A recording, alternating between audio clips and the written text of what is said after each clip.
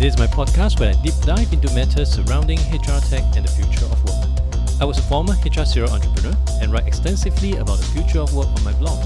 You may know me better through the Singapore HR Tech Market Map that I created in 2017. In this podcast, I speak with the people who are enabling the future of work. From mindfulness coach to employee engagement platform, they are all helping companies to better navigate rising work and business demands. I'm hoping that sharing in this podcast will help you better prepare yourself and your business for what the future of work may bring. My guest today is Bjorn Lee, the founder and CEO of Mind5, a corporate mental wellness company. Previously, Bjorn served as the head of product innovation at Zopim in 2014. Prior to Zopim, Bjorn was co-founder of Stickery, an educational games startup in San Francisco that was funded by Google Ventures. Bjorn, thank you for coming onto the show. Hey, Adrian. Thanks for having me. I'm really excited to be speaking with you today because we are going to be speaking about mental wellness as well as meditation. And for the audience who have been following me for the longest time, they would remember when I first restarted my podcast, which of course I'm in season 2 right now, longest season 2 ever. My first guest was actually a meditation coach. And for your information, your episode would be the final episode of my season 2. Oh, so wow. I think it is No quite pressure, a huh? coincidence. No pressure. Yeah, but I just find that it's quite interesting and coincidental that my first and my last episode would actually be around mental wellness. And it's something that I hold close to my heart because I've been practicing a fair bit of it. But then today, the spotlight is on you. But before we begin, perhaps you could start by sharing with the audience a bit about your background. My first meditation experience came in 2011 at a Vipassana retreat in northern India. This is Karnal, the town of Karnal, I think in Haryana state, if I actually get my facts right. And I think the story of how I got there one Christmas, I actually went there over Christmas and New Year's in 2011, was because I had been experiencing multiple health scares in the 2 years leading up to that. I was having intermittent chest pains that actually kept me really breathless, lasted only 1 or 2 seconds, but they just radiate across my chest area, both the left and the right. At first, I thought it was heart attack, but I realized that it was too short, and I did my best Googling, put my best Googling skills to use, and realized it wasn't. But I got worried. I insisted that he send me to a cardiologist, but he ran multiple scans, chest X-rays, and put me on the treadmill to run, and finally told me that it was all about my elevated stress levels and my poor mental health at that point of time. And to be fair, I was working very long hours managing my startup. My team was split between Singapore and the US. And so I was running very crazy hours. I was working 16, 17 hours per day, maybe even on weekends as well, most weekends. And so that led me to him. He told me that I should go speak to a psychiatrist. This is 2011, 10 years before today. And my first instinct was, hell no. I'm not going to see a psychiatrist. I don't want any medication. And he tried to educate me through the process because he knew that I had this stigma, which many people in Asia have as well. And he wanted me to see a psychologist. Again, I refused to do that because I think for the Singaporeans among your audience, the stigma of Woodbridge Hospital is real. And so I told him that I don't want to go anywhere to Woodbridge Hospital or the rebranded Institute of Mental Health as well. I told him to think about it, of course. So he was a little bit frustrated, but he told me that you should try meditation because I meditate as well to manage my own levels, and it's science-based and so on. Now, that I finally listened to him 3 months later, and that got me into that Vipassana retreat in northern India. For the audience who may not be familiar, could you elaborate what is Vipassana retreat? So Vipassana retreat is a 10-day silent retreat where we actually are guided by an audio track. Everybody meditates for 10 hours a day. We wake up at 5 a.m. and we stop meditating around 9 p.m. with some breaks baked into it. It's a very contemplative practice which encourages us to focus on our breathing or the body sensations as well, just to simplify it. And this was when you were working on your startup. Going by your LinkedIn, I would think that is a Stickery. And after that, as you go through your meditation experience, you started with Zopin, then Zendesk, WeWork. And Mind5 actually came about only in 2016. And maybe you could help the audience better understand a bit about Mind5 and what actually drove you to start Mind5 to begin with. Sure, no problem. So in 2011, I started meditating, and you're right. Back then, I was running Stickery, which was an education startup that was funded by Google Ventures in Silicon Valley. I exited from that company after 3 years of running it, and then I joined Zopim, which was acquired by Zendesk as well. I was at Zendesk and Zopim for coming to about 3 years, where we just grew really fast. Zendesk bought this small company, 50 packs from Singapore, integrated us into their company in 3 months. They also went public. I found myself managing up to 6 different product teams because I was in charge of the product integration. And so this gave me a lot of learning, but also I think my stress levels managed to get higher than when I was running my own startup. So in 2016, I decided that I wanted to take a break. I've heard about how wonderful the concept of a sabbatical is. And I also was going through some personal relationship issues.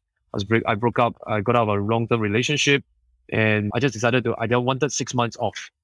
So I took a sabbatical, and I was enjoying myself so much, doing so much learning. I learned programming. I learned 5 different languages on Udacity, Coursera during that. And I realized that I ran out of time to think about what to do next. I decided to spend another half a year, lengthening my sabbatical from half a year to 1 year in order to figure out what I want to do.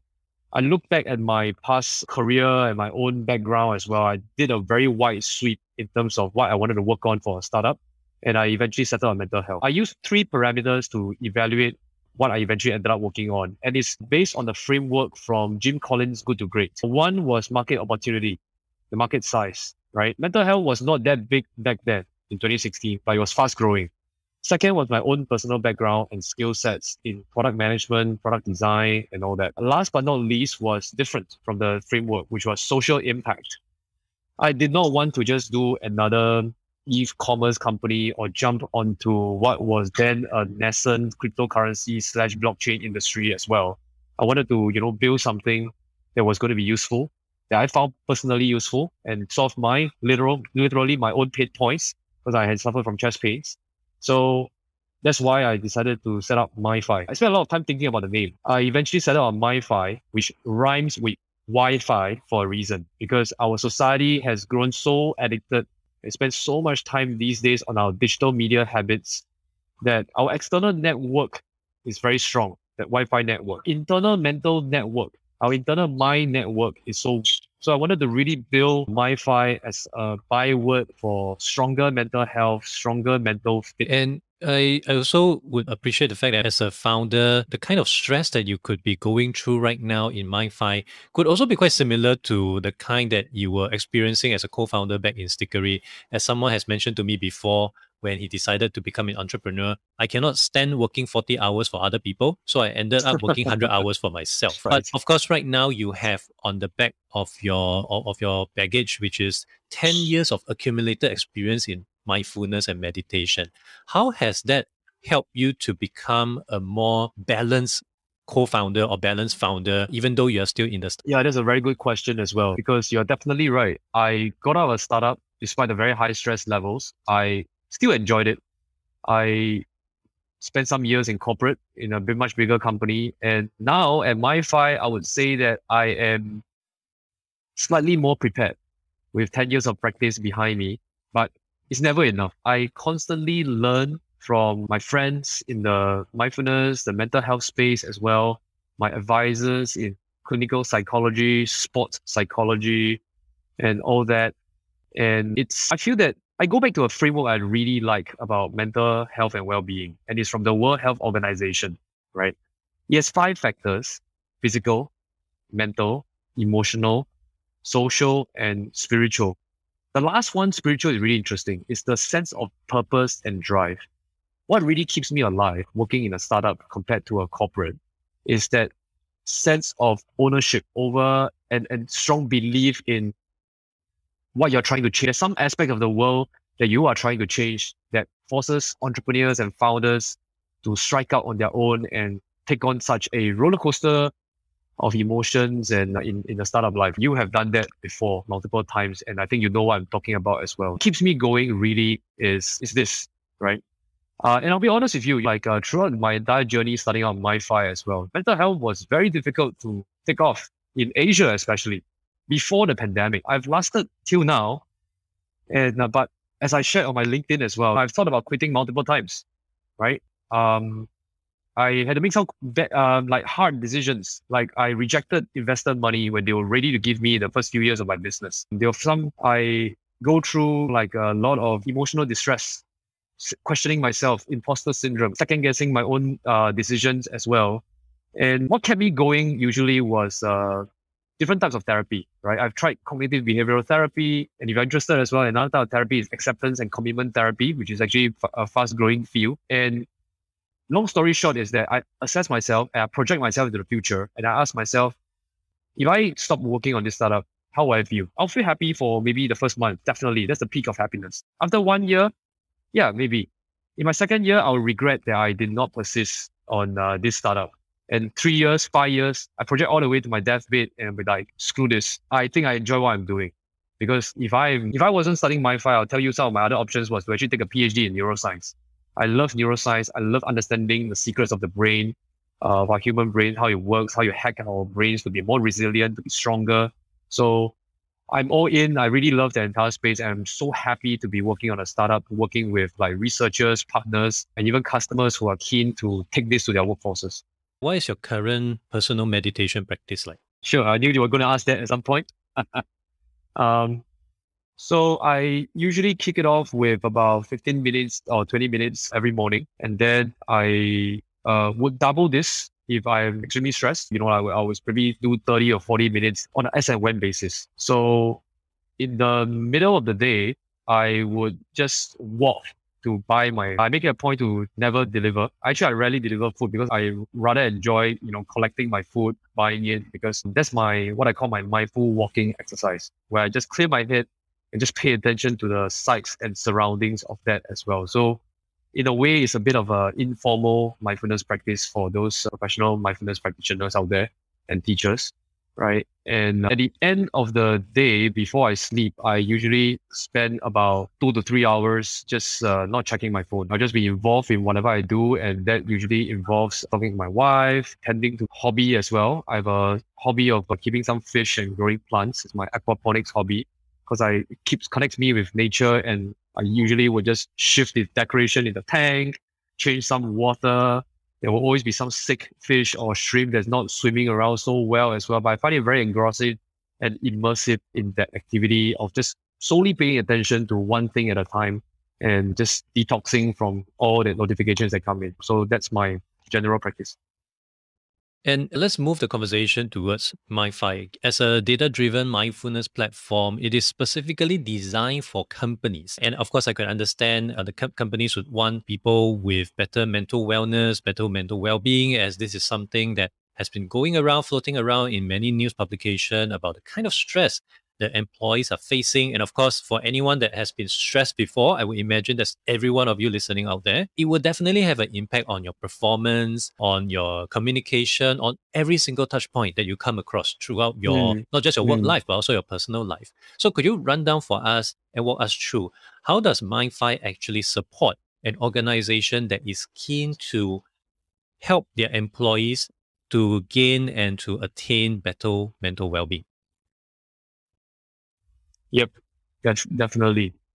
So our approach is to focus on prevention rather than the traditional protection-based approach that companies take towards health or even mental health per se. Suffice to say, we target large companies, so you should have at least about 500, 1,000 people, and they usually have insurance plans and benefits programs for them as well. Traditionally, such employee benefits focus on protection, right? So you're sick, go see a doctor. Many of these existing services might also provide psychiatrists, but for us, we are focused on prevention. And the first thing we usually do is to ensure alignment of the client priorities. So in our sales calls, even before they become a client as well, we want to understand, where is the impetus? Where is the motivation coming from? Is it a leadership? Is there leadership support? Is the key question we usually ask, right? Or is this proactive from the leaders? Or is this something that's reactive as well, from engagement surveys from the employees? And there's no right or wrong, but we usually try to build that connection as well and educate our sales leads as they come in, because we believe that when they become a client, if and when they become a client, it is important they don't see this as just another work task or work chore that HR or people ops department do. If they truly believe in it, like whether it's a CHRO, the HR director, and manager, and so on, they would actually bring more passion and their own personal experiences inside it as well. Some of our best clients, for example, Pepper Foods, which is an engineering company that's actually based in multiple Southeast Asian countries such as Indonesia, Vietnam, and they do have a presence in Singapore as well. The head of their entire APAC region was very supportive, and that shone through in terms of how his managers and his workforce responded as well to that top level support. And we find that to be a common theme across our more successful customers versus our less successful customers as well, because it radiates down. Once you have top level support, your middle level management begin to be more receptive and introduce some of these exercises they learn from our app into their meetings and their practices and the way they interact as well. It also leads on to training opportunities. For example, we have trained our clients in things like mental health first aid, or teaching them how to be a well-being champion in the office, in their workplace, or even at home as well, since many people work from home these days. And last but not least is when you have that explicit support from figures of authority in the workplace, you then empower bottom-up responses, bottom-up participation, right? Your rank and file, your fresh graduates, your junior staff as well, because make a community real. So in some way, it's borrow a planting analogy as well. You have to plant the seeds with leaders, and only then can 1,000 flowers bloom in the form of the rest of the team, the junior staff and entry-level staff, and the rest of the organization reciprocating for a truly organic culture that prioritizes mental health. Especially for the senior leaders who may be quite skeptical about all this, there's actually a calculator on MyFi website where you can put in the number of employees at your workplace, and there's a calculator that will tell you, for example, if you have 50 employees and 6 of them are actually facing unmanageable stress, that actually translates to an annual cost to your company around $500,000. So this is calculated based on research of APAC workplaces. Can we discuss more about that, more on the research that you managed to retrieve from this? And of course, how does this actually truly create the kind of impact that companies should be paying attention to? Yeah, that's a great question. So with regards to the formula behind this calculator, I would say that the inspiration for this calculator came from one of my advisors at Duke University. Professor Ruth Oliver was formerly at Duke University. She led a 2-year study in mental health at Aetna Insurance Company in the US. She managed to visit Singapore, and we actually talked about how they managed to quantify the impact of mental health on a company's bottom line or like their general metrics as well. So part of the calculator is based on her research. The other part of it comes from market data from a basket of 10 countries in terms of insurance premiums and healthcare costs to companies. Right, so that's the formula that we actually use as well. Now, this obviously is very interesting to a lot of companies out there today. They are trying to justify why they should invest in a mental health program in the long term. I think there's a lot of short-term interest, and the danger here is that among my industry is that we worry whether companies will decide that this is a fad. Right, but we know that it's not a fad because in the US, mental health has companies that invest in mental health has actually seen a lot of reduction in their healthcare costs. Right, the premiums that they pay to the companies on behalf of their employees. That's one. Second is productivity gains as well, and some of the most common metrics with regards to productivity is, and I'm sure you're well aware, Adrian, is around absenteeism and presenteeism. Because you can have somebody who is taking leave and have multiple sick days. That's absenteeism. Should they be more motivated?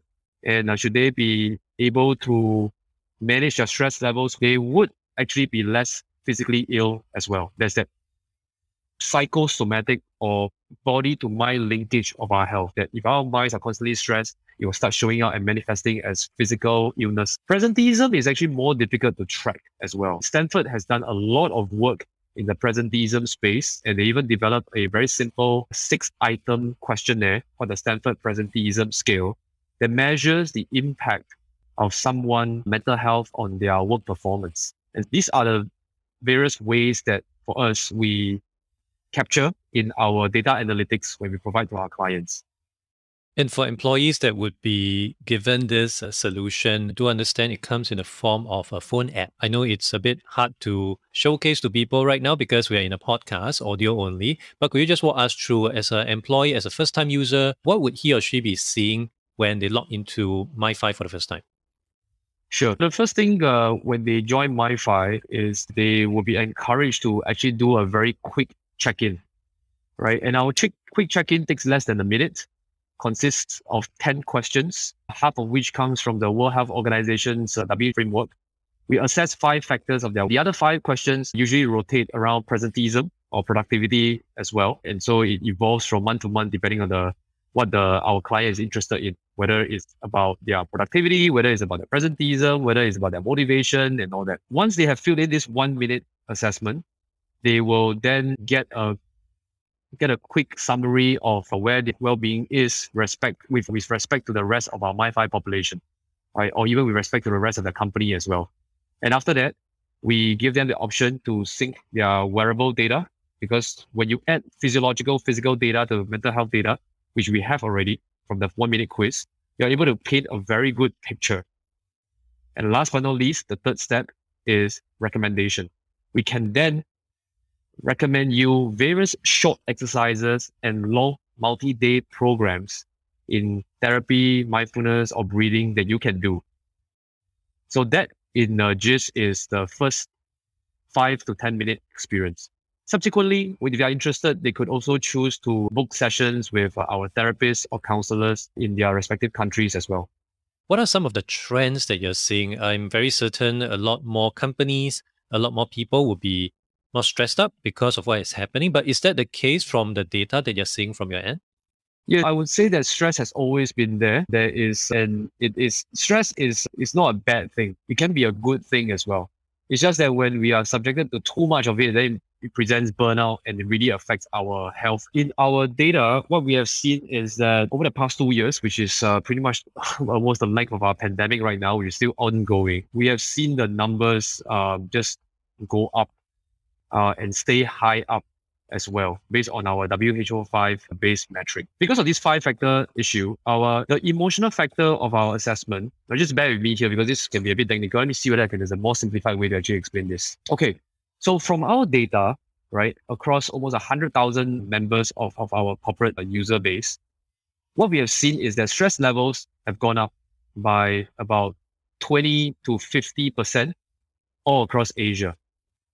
And what is really interesting as well is that the users who actually show that they have high levels of motivation, that they love their job or have high employee satisfaction, are the ones who can successfully bring their stress levels down over time through usage of our apps. Because they are more receptive towards growing their skills. So they will be more responsive towards some of our courses and webinars around resilience, about building compassion skills, self-compassion in their leadership skills as well. Those people who demonstrate higher spiritual well-being score, a sense of purpose in our scores, would generally see their stress levels drop faster than the rest as well. And I think this also relates to a broader trend, which is really popular in the field right now, called the Great Resignation, right? The Great Resignation is happening because there's a misalignment of working hours and workplace policies versus, say, a sense of alignment of personal passion with the organizational values. So I think this is really interesting going forward, because we've got to make sure that companies have to do more in order to explain why they exist and how their employees are a part of their future. Because otherwise, like, employees are just going to walk away and exercise their freedom to pick another job out there in this economy. For those in economies that are benefiting from the pandemic, of course. For companies out there that's listening and would be keen to explore some form of intervention to help their people better manage their employees' mental well-being, adopting MiFi, which definitely will be very useful, what are some of the other things or other baby steps that you believe they should start looking? Being more flexible on their leave policy is definitely actually very popular. I think in our feedback from some of our users as well, which are provided anonymously to us and not their staff and not their HR, is that they want more flexibility over off days, over leave as well, but generally more flexible working hours. And I think the employees are responding to this. Another important thing that's actually really key is around response time. With tools like Slack, or even the traditional tools of email, and of course, WhatsApp, Telegram, Facebook Messenger, and what have you not. Because people are working longer hours these days, they tend to be very downward spiral whereby people expect faster and faster response times. Companies should take steps as well to educate their managers that they don't expect fast answers so soon as well. I think there needs to be an important practice, and I think this is going to get more popular over time, that we need a messaging etiquette when we message our fellow colleagues. Is this something that requires an answer now? Or is this something that requires an answer maybe later today or maybe next week, or something for you to mull over and think about?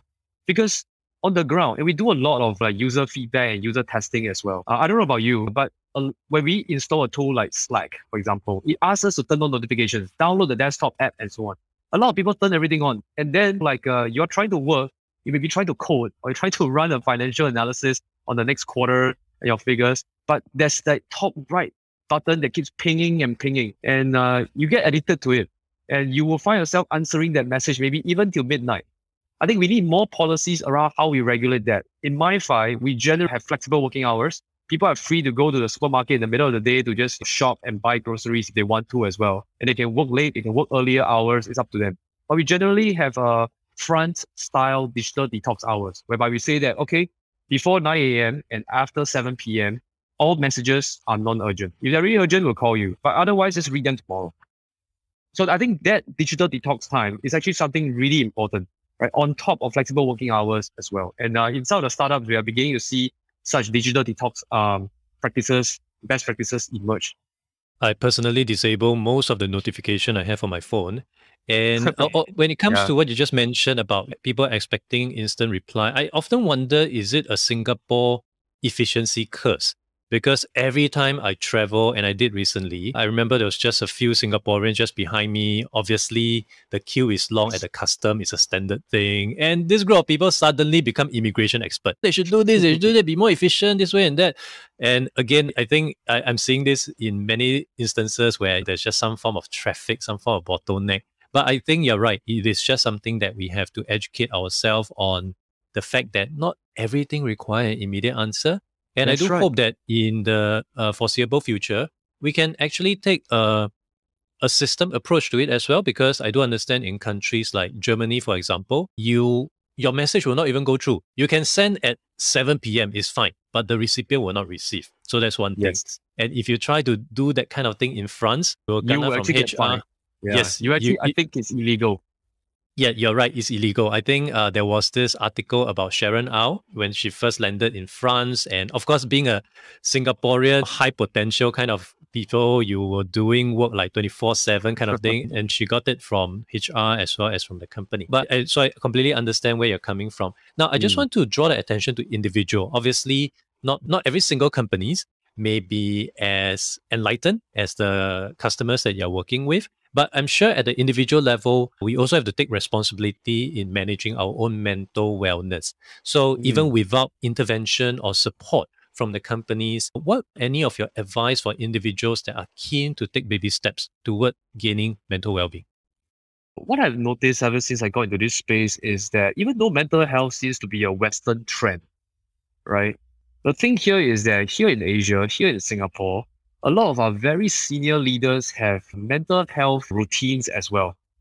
They're just not so open to sharing about it. Like many of them do meditate, they do practice Tai Chi, right? Which is actually very popular among the very senior leaders as well.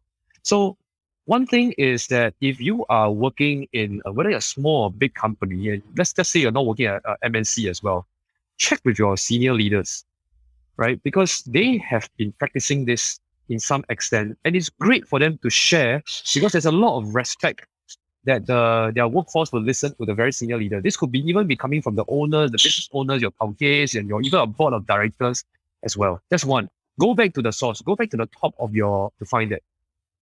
Second as well is that there must be some level of ability to resist the low-hanging fruits.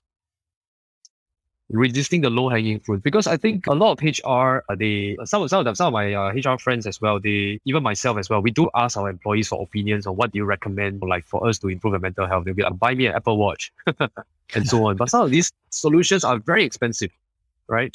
And so it's important to not just go for the low-hanging fruit and sweat about it, but think deeper, going behind to understand what is the real problem over here. Does the Apple Watch really help you resolve your stress levels? How can we be more thoughtful about alleviating the stress levels and creating maybe more family-friendly policies for the workforce, right? Allowing those with kids, those without kids as well to work. For example, one simple hack that one of our clients did is realizing that their teams should try to have people who are early risers working together, and then people who are more night owls working together in a separate team as well. So we have actually done that in my previous company as well, whereby we try to arrange team members based on their work patterns. Because then you don't have the overlap, whereby somebody waking up at 8 a.m. and starts sending a bunch of messages, and then their colleague has a flexible working hour and they only start waking up at 11, but they work until 9 or 10, right?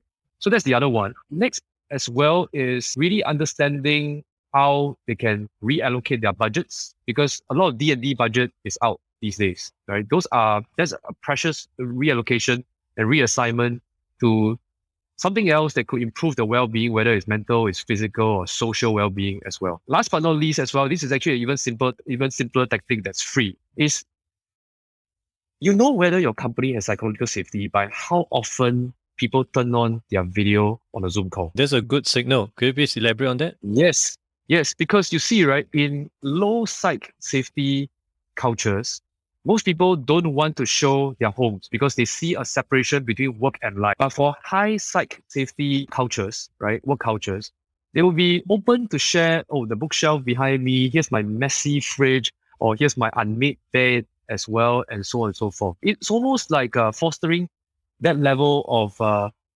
insight. If you're comfortable to show that to your fellow team members, we are not expecting you to show that, but if you can find out ways to allow some people to turn on their videos and all that, you will get closer to reducing the negative effects of working from home.